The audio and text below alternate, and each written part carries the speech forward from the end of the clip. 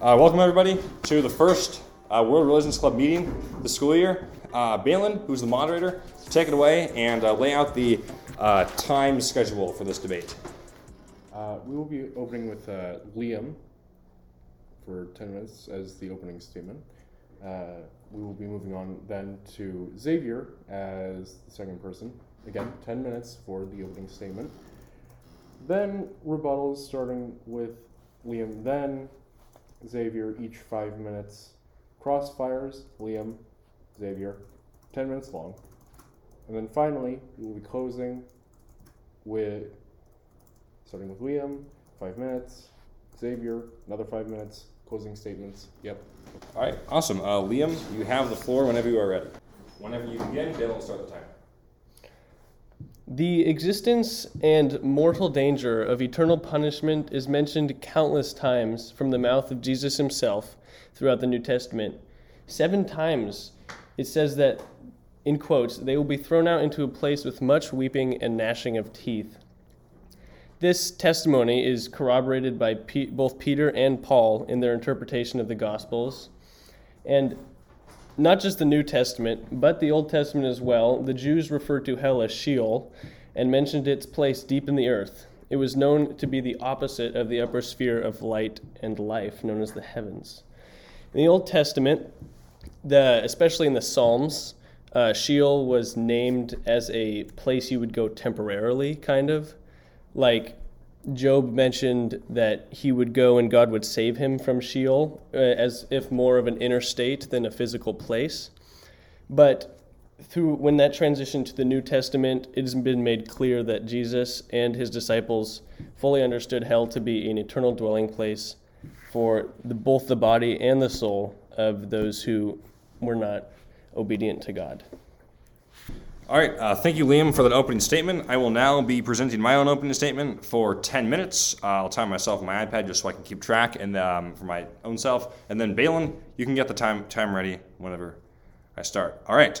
In this opening statement, I will be supplying 5 arguments for universal salvation from the Bible itself. A quick disclaimer, however, is that I do not necessarily hold this view, but am simply arguing on behalf of it because I find it to be an interesting sort of alternative look at how someone could interpret Scripture. Again, I'm not actually supporting it in real life. I'm simply playing the devil's advocate, no pun intended. With that being said, let us proceed to the contentions. Contention number 1, the word eternal, as written in Koine Greek, the original language of the New Testament, has multiple meanings. The term eternal in Koine Greek is adios, and contains the following meanings: 1, eternal; 2, ancient; 3, remote; 4, enduring; 5, divine; 6, heavenly; and 7, related to the future world. The Koine Greek term aion is also referred to in various passages that supposedly teach eternal damnation. However, the word has also been used in a plethora of different ways throughout the classics, from Plato to Aristotle to Homer, as well as first-century Jewish intellectuals like the historian Titus Flavius Josephus and theologian and philosopher Philo of Alexandria. Despite these contrasts and the possible evolution of the term aion from meaning a shorter finite period of time to an entire lifetime to an infinite period of time, the term aion, especially in the case of philosophical texts, is defined as, quote, the eternity of time that is concurrent within the universe, end quote. In essence, when the universe ends, quote unquote, eternity is done. This notion plays in very well to the theology I argue for in contention number 5. With that being said, let us move on to contention number 2, which explains why there is reason to doubt the term, quote unquote, eternity in the Old Testament actually means an infinite span of time. Contention number 2, the word, quote unquote, eternal, as written in biblical/classical Hebrew, which is olam, does not refer to unending punishment in hell. Olam, simply put, is the duration of time in a particular saga of salvation history or the history of the world at large, but does not refer to otherworldly timelines, restricting its focus to the creative world in which we live. This term can relate to the remote past, like Genesis chapter 6, verse 4, which says, quote, the Nephilim were on the earth in those days, and also afterwards, when the sons of God went to the daughters of humans and had children by them. They were heroes of old, men of renown, end quote. Here the word, quote, olam is used in a way that clearly does not denote an infinite period of time. Olam refers to the end of one's life, as in Exodus chapter 21, verse 6, which says, quote, then his master shall bring him to God, and he shall bring him to the door or the doorpost, and his master shall bore his ear through with an awl, and he shall be his slave forever, end quote. Here, quote unquote, forever, or quote unquote, olam, means, quote, until death, since the Hebrews viewed the afterlife as the land of Sheol, where human beings resided as shades in higher and lesser degrees of holiness based upon their holiness in this life. It would not make sense to continue to, quote unquote, enslave, or more accurately, employ another as an indentured servant in a realm where one would be awaiting for the advent of the Messiah and the God-man to open the gates of heaven through the atonement. Another example of the usage of olam is Isaiah chapter 31, verses 14 through 15, which reads, quote, the fortress will be abandoned, the noisy city deserted, citadel and watchtower will become a wasteland forever, the delight of donkeys a pasture for flocks, till the Spirit is poured on us from high, and the desert becomes a fertile field, and the fertile field seems like a forest. End quote. Evidently, the term, quote unquote, forever means, quote, for as long as the earth exists, end quote, because we know that there will be a new heaven and a new earth, that the old earth and heaven will pass away, as stated in Matthew chapter 24, verse 35, quote, heaven and earth will pass away, but my words will not pass away, end quote, and Mark 13:31, which says the same words identically. Perhaps a very obtuse example of olam in relation to a non-eternal time is Ecclesiastes chapter 1, verse 4, which says, quote, generations come and generations go, but the earth remains forever, end quote. This obviously contradicts what Jesus said in Matthew chapter 24, verse 35, and Mark chapter 13, verse 31, if one were to take Ecclesiastes chapter 1, verse 4 to mean forever in a literal sense. In fact, the term olam is never used as the subject or the object of a sentence throughout the entire Hebrew Old Testament, except for Ecclesiastes 3:11, which says, he has made everything beautiful in its time. He has also set eternity in the human heart, yet no one can fathom what God has done from the beginning to the end. Olam is clearly defined not as eternity, but something like, quote, time until a horizon point, or time surrounding a specific finite amount of time, as implied in its adverbial and adjectival specifications. In essence, olam refers to time within creation as opposed to time outside creation, which would relate to heaven, hell, and purgatory, where time is either non-existent or transcended because there are spiritual realms independent of or above the fourth dimension. Contention number 3. Because 1 Peter chapter 3, verses 19 through 21 affirms universal salvation for those who died before Christ, explicitly mentioning those who died in the state of sin, it is possible that the same rule could be applied to all those who died after Christ. This contention is very short and is simply a quick exegetical interpretation of 1 Peter chapter 3, verses 19 through 21. Let us read this passage. I'm reading from the NASB, which is the most literal rendering from the Greek. Quote, in which he also went and made proclamation to the souls in prison who once were disobedient when the patience of God kept waiting in the days of Noah during the construction of the ark, in which 8 persons were brought safely through the water. Corresponding to that, baptism now saves you, not the removal of dirt from the flesh, but an appeal to God for a good conscience through the resurrection of Jesus Christ, end quote. Clearly, Jesus descends into hell to free those who were disobedient to God in the days of Noah. Contention number 4. Saint Clement of Alexandria, a universalist, may be a useful source for biblical interpretation on this matter, specifically in relation to Philippians chapter 2, verse 10, because he possessed secret teachings from Jesus Christ. First, let us establish Saint Clement's ethos as a valid interpreter of sacred scripture. If Saint Clement had written at the time of the Apostolic Fathers, then he would have, which is around the year 100 to maybe around 120 or 125, he would have had just a quick proximity to the original apostles and their disciples. However, Liam may rightly point out that because of the fact that he was born in the year 150, it appears that he was active around, he would have been born 120 years after, roughly speaking, the resurrection and ascension and so forth, seeming to invalidate his credentials. However, Saint Clement actually possesses a claim to apostolic teaching that goes even further than most saints. I will not be reading the entire quotation from Saint Clement now from one of his writings because it is very long. I would be more happy to share in the crossfire portion of the rebuttal, or the rebuttal portion, because I believe that it shows that St. Clement of Alexandria possessed a secret gospel written by St. Mark that provided secret insights into reality. To summarize what St. Clement wrote, he stated that after traveling to Rome to record St. Peter's eyewitness accounts in the Gospel of Mark, St. Mark traveled to Alexandria after Peter's martyrdom, where he founded the Catechetical School of Alexandria, of which St. Clement was a dean, and composed a, quote, more spiritual gospel for the use of those who are being perfected, end quote, composing a second Gospel of Mark from secret oral tradition and or secret extra-canonical written sources, which included extra stories about Jesus Christ and sayings from him as well, which teachers would use to, quote, lead the hearers into the innermost sanctuary of that truth hidden by 7 veils, end quote. After St. Mark died, he left his secret gospel to the church in Alexandria, quote, where it even yet is more carefully guarded, being read only to those who are being initiated into the great mysteries, end quote. Well, with this ethos established, let us read his commentary on 1 John chapter 2, verse 2 in relation to Philippians chapter 2, verse 10, which he directly quotes in the text. Quote, and not only for our sins, that is, for those of the faithful, is the Lord the propitiator, does he say, but also for the whole world. Indeed, he saves all, but some he saves, converting them by punishments. Others, however, who follow voluntarily, he saves with dignity of honor, so that every knee should bow to him of things in heaven and on earth and things under the earth. That's a reference to Philippians chapter 2, verse 10. That is, angels, men, and souls that before his advent have departed from his temporal life, end quote. With this in mind, let us read Philippians chapter 2, verses 10 through 11, which reads, quote, that at the name of Jesus every knee should bow in heaven and on earth and under the earth, and every tongue acknowledge that Jesus Christ is Lord, to the glory of God the Father.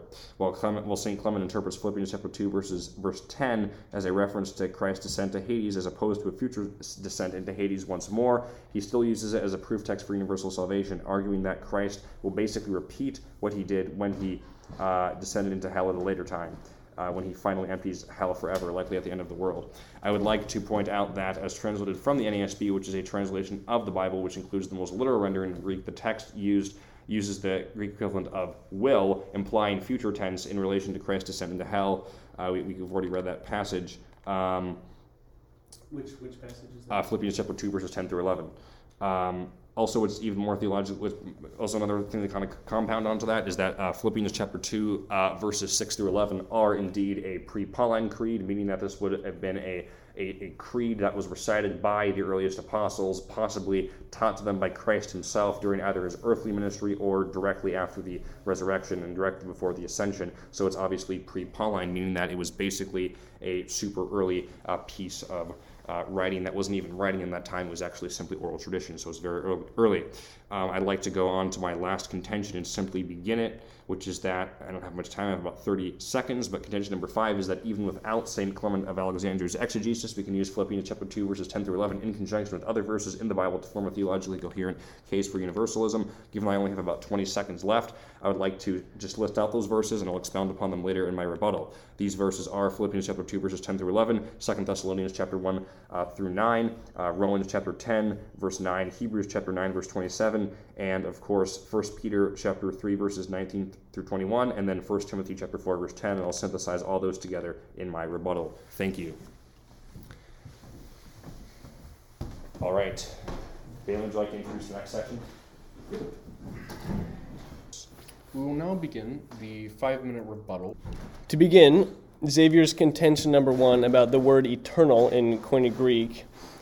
In all of the references in which Jesus mentions hell and people going to hell, he doesn't actually use this word, so this contention isn't applicable to the arguments that I will be making. Same with contention number 2 about the word olam. I only reference the Old Testament once from the book of Job. Job chapter 24, verse 19, dryness and heat snatch away the snow waters as Sheol snatches those who have sinned. Although it doesn't mention eternity or any length of time in that, Jesus does confirm an eternal hell in the New Testament. Yes. Contention number 3 is probably the most difficult to argue against because it is from the New Testament, which is what I'm drawing from. Because any argument taken from the Old Testament, you can just say, oh, it was fulfilled or changed from the Old Testament to the New. But if you take an argument from the New Testament, it's harder to contest against. So contention number 3, he says, because 1 Peter chapter 3, 19 through 21 affirms universal salvation for all those who died in Christ, it explicitly mentions those who have died in a state of sin in the Old Testament and Jesus going down to proclaim to them. So, I also found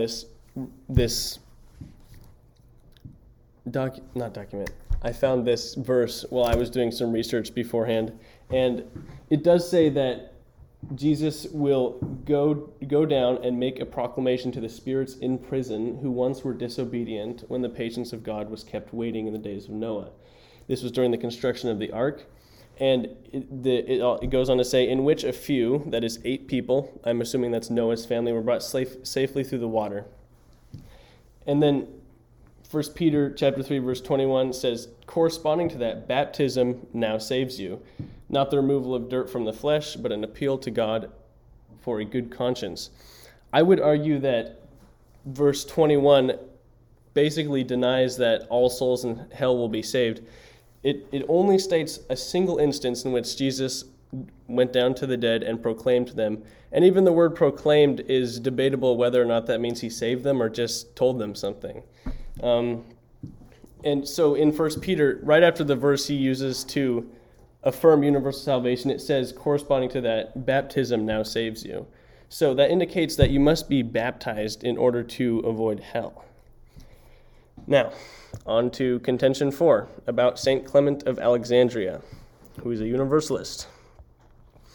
I don't actually know how to rebut this. It's a lot of stuff about secret texts, which is interesting. He, as Xavier mentioned, he wasn't alive during the actual time of Jesus, which takes away his which makes him less credible than the authors of of St. Paul and St. Peter, because they actually were alive during the time of Jesus. And St. Paul, although never met Jesus, he definitely was one of the greatest apostles. Or he calls himself an apostle. He's not really an apostle. Well, from the St. Clement argument, it says that every knee shall bow to him. So I'd like to talk about what that means. So when it says every knee in heaven and on earth and below the earth will bow at the name of Jesus Christ, that doesn't necessarily mean that they will be raised into heaven so as to worship him. It only means that they will understand their place and they will give him homage almost. Like you can bow down to Jesus even if you're in hell.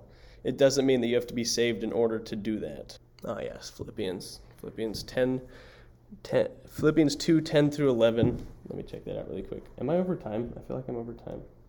So that at the name of Jesus, that was the thing I just quote. Okay, never mind.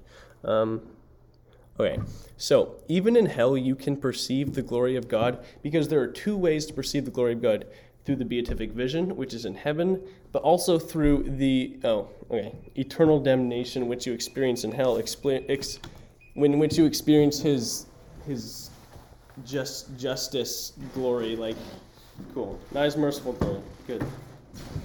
All right. Now you contend what I said. I didn't have very long of a statement, but you contend it. If you want, it's right at the top here. Yeah.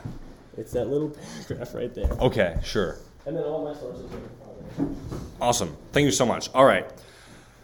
My rebuttal begins now. With that being said, I will begin my rebuttal by basically going over my 5th contention, and then, if time allows, explicitly answering or attempting to explicitly answer points that Liam stated during his opening statement. With that being said, contention number 5, just to reiterate, is even if, of course, St. Clement of Alexandria's exegesis is wrong, and there was actually no secret text, that letter was forged, because there's some scholarly debate on whether or not that letter is authentic, we can still use Philippians 2, chapter 2, verses 10 through 11, in conjunction with other verses in the Bible to form a theologically coherent structure for universalism. If we examine Philippians 2, 10 through 11, we see that every person in heaven, earth, and hell will worship Jesus.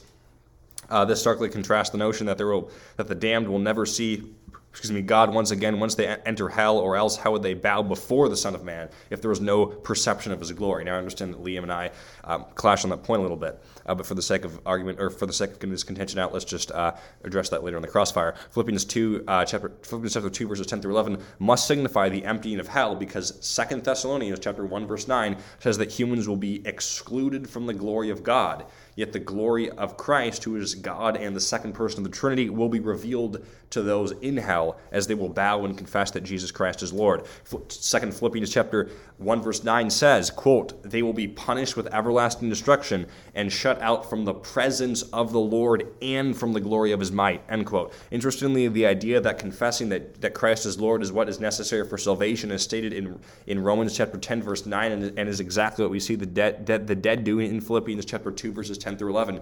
Here is Romans 10:9. If you declare with your mouth Jesus is Lord and believe in your heart that God raised him from the dead, you will be saved. Again, Philippians chapter 2, verses 10 through 11. So that at the name of Jesus, every knee will bow, of those who are in heaven and on earth and under the earth, and every tongue will confess that Jesus Christ is Lord, to the glory of God the Father. End quote.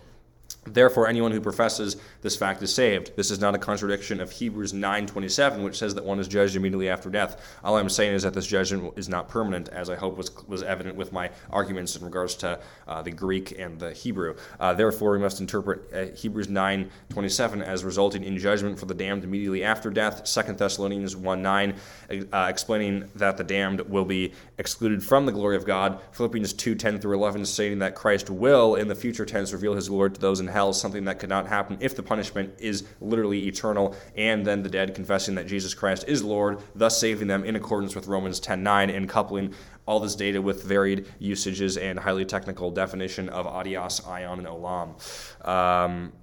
Furthermore, we also have justification that Christ, once in salvation history beforehand, has saved the damned in hell, those who died outside of friendship with God, in 1 Peter chapter 3, verses 19 through 21, as quoted from the NASB, but I've already quoted that, so I'm not going to mention it anymore. Lastly, 1 Timothy chapter 1, verses 4, 1 Timothy chapter 4, verse 10 appears to reveal a highly universalist soteriology, that is salvation theology, reading, quote, "That is why we labor and strive, because we have put our hopes in the living God, who is the Savior of all people, and especially those who believe," end quote. So that sounds like a very universalist saying as far as I am concerned. Balin, how much time do I have left? Minute 35. Okay. Again, I believe that in regards to 7 times in the New Testament, Christ mentions the possibility of being thrown into hell, in which there is weeping and gnashing of teeth. I believe that I have mentioned before the sort of varied usages of eternal in the Koine Greek. Furthermore, at least to some degree, this does sort of kill two birds with one stone, so to speak, because the New Testament writers used the Septuagint, which was a Greek version of the New Testament. Or Old Testament. There's sort of copious amounts of evidence to prove that they used that as opposed to the classical Hebrew text. With that being said, even in the classical Hebrew text, I've given definitions for the term olam and have used a variety of passages in which olam does not mean eternal, yet is still used. With that being said, we can move over to the crossfire now. So, Xavier. And you can start the timer for 10, yeah. You, of course, brought up 1 Peter again in corroboration with all of those other sources. Can you briefly summarize that argument? You don't have to cite any of the sources, just say, briefly summarize the steps of the argument that you're moving from. So is this basically is this only 1 Peter, or do you want the whole of Contention 5? That Contention 5, basically. Okay. So basically what Contention 5 states is that because of the fact that 2 Thessalonians chapter 1 verse 9 says that that says, quote, "They will be punished with everlasting destruction and shut out of the presence of the Lord and from the glory of his might." So they are completely removed, that's end quote. So they're completely removed from Christ and the Father and the Spirit. They're removed from their presence and they're removed from their glory. That indicates just a total shutting off in hell.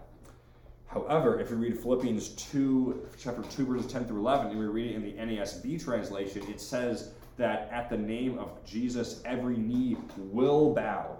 And then it says that every tongue will confess that Jesus is Lord, to the glory of God the Father. So, in order for this to happen, it appears that there is some sort of that Christ himself is in the chasm of hell, that everyone is bowing to him and confessing to the glory of God the Father, that he is Lord.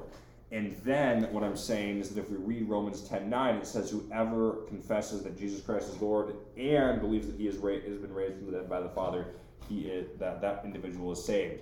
So it appears to me that when we synthesize all these together, and also in conjunction with Hebrews 9:27, which says that one is judged right after death, one is judged right after death, one goes to hell, but one is shut out from the glory of God, and then at some point in time, everyone confesses that Jesus Christ is Lord, and then by definition one would be saved. However, this relies on two kind of presuppositions. One, that the biblical Greek and the biblical Hebrew imply temporality for hell, and that Jesus is probably going to repeat 1 Peter 3:19 through 21 again. Okay. Where does it say that they have to witness the glory of God to bow down to him? That is the flaw in my argument. That is the that is the hole I have to fill. Okay, it seems like a pretty important hole, It is a pretty because important hole I have to fill. your argument says that they are cut off from the glory of God, and therefore they must be raised in order to bow down to him. But there is no evidence that shows they have to experience his glory in order to bow down to him. So there's no reason to say that they can't acknowledge Jesus as Lord while suffering the eternal punishment, because you can acknowledge someone as Lord because you know firsthand the punishment. Let me find the quote.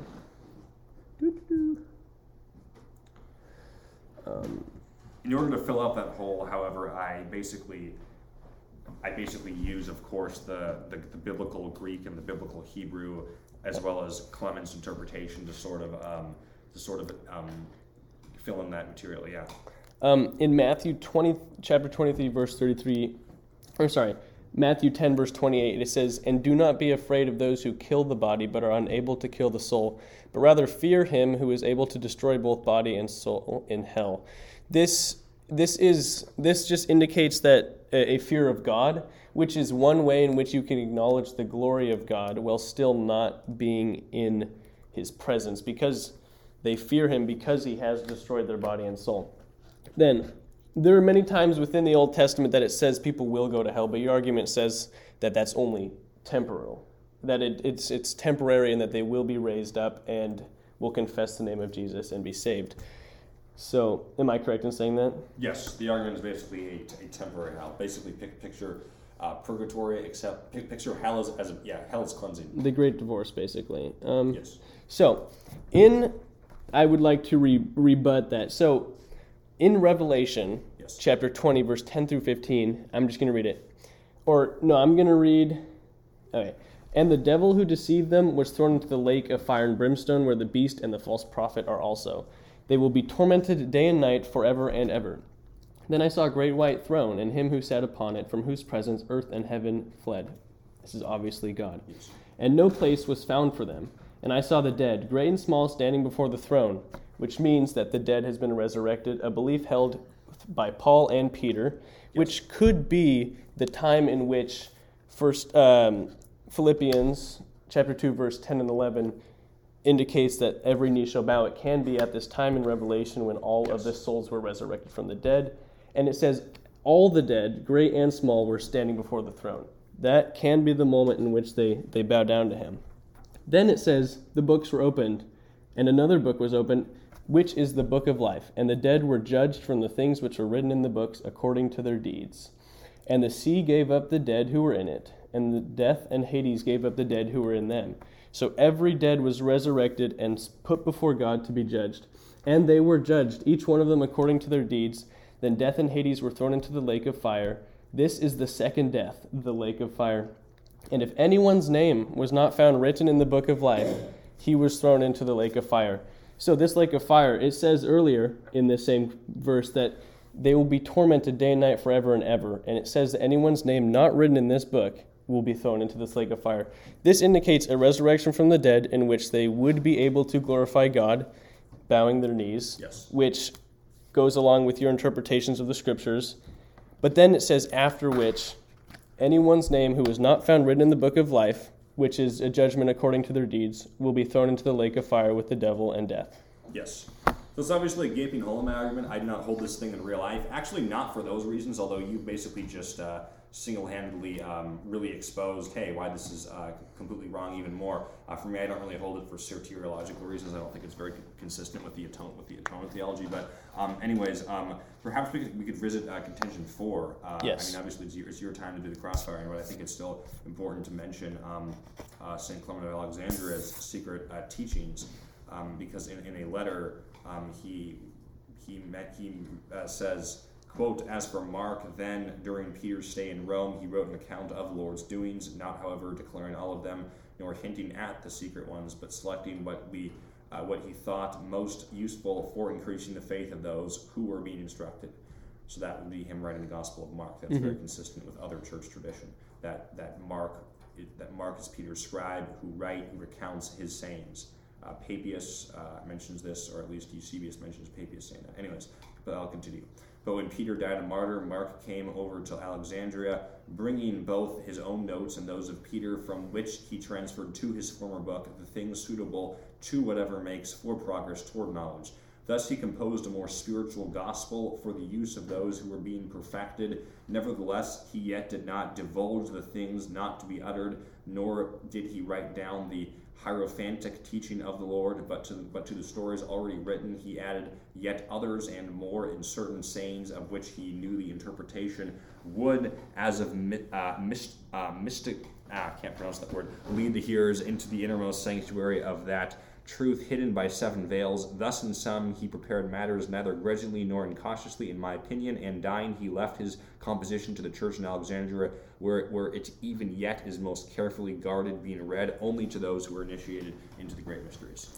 I do have a problem with that. Yes. The word secret documents, like, you certainly, like, the fact that they are secret means that you do not have access to them. Yes. So there may or may not be documents out there written by Mark Yes. that do not corroborate the current biblical interpretation. But the thing is, we don't know what's in those documents. We don't know if they're talking about hell, or if they're talking about a certain parable he said. The fact that they are secret means that it is almost impossible to use them for an argument, because Mark was one of the main writers, but most of the times in which Jesus mentions hell is in Matthew. Okay. And so this secret text of Mark would not be applicable to the arguments from Matthew. And even if it did exist, we have no way of knowing that it is applicable to the arguments about hell. My argumentation would be that we have St. Clement, and basically an Origen, his student, who obviously was a controversial figure, Origen of Alexandria, who succeeded him as the dean of the catechetical school directly after Clement. But this catechetical school was founded by John Mark, St. John Mark, who was the author of the Gospel of Mark. This is a tradition that's held by Copts and Catholics and Eastern Orthodox. I guess you can continue that over into my crossfire. But my point would be that basically what we have is a school being founded by this individual, and within that school the dean of that school writes a letter that says that there is a secret document that they possess, and this school is known for its universalism. So it seems to me that we have a decently high degree of apostolic succession to some degree. Yes, and so you're saying that because this school has a document that no other school has, Yes. and the only difference between this school and the others is their universalism, it's likely to assume that this document is the reason for that. Not necessarily the reason, but that the teachings within but the fact that yes, basically. Okay, your turn for crossfire. Okay, cool. Okay. This is so far as proof that you can research the heck out of the universalist position, and the traditional position is still going to win even if there's less research. Mm-hmm. But I'll still attempt to hold my ground here, acting in character. With that being said, would you agree that there are multiple different usages of the word eternal? Yes, I would agree that, except the one used in the quote from, let me see. It was one of the quotes you did use. Yes. It is, I can't remember where it is. I will find it. It's in 2 Thessalonians. Do you know that quote? Yes, 2 Thessalonians chapter 1, verse 9. Can you read that really quick? Yes. 2 Thessalonians chapter 1, verse 9 reads as follows, quote, "They will be punished with everlasting destruction and shut out of the presence of the Lord from the glory of his might," end quote. In that quote, yes. I went to the Greek text from this, and using Strong's concordance of definitions for yes. this, the word used for everlasting there is aionios, which the only two definitions are age-long and eternal. And so in usage, throughout the Bible, it always means eternal and everlasting. It's never been used in another sense. And it means practically unending.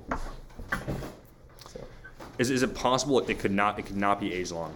there is a possibility, but it is slim. Yes.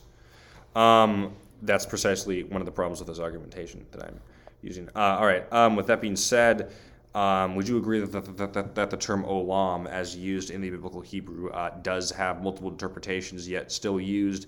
In some cases, it means in some cases, it refers to basically a period of time that is all of the world, and sometimes it refers to shorter periods like back in the day. Yes, I would agree with your interpretation of the word olam in the Old Testament. Excellent.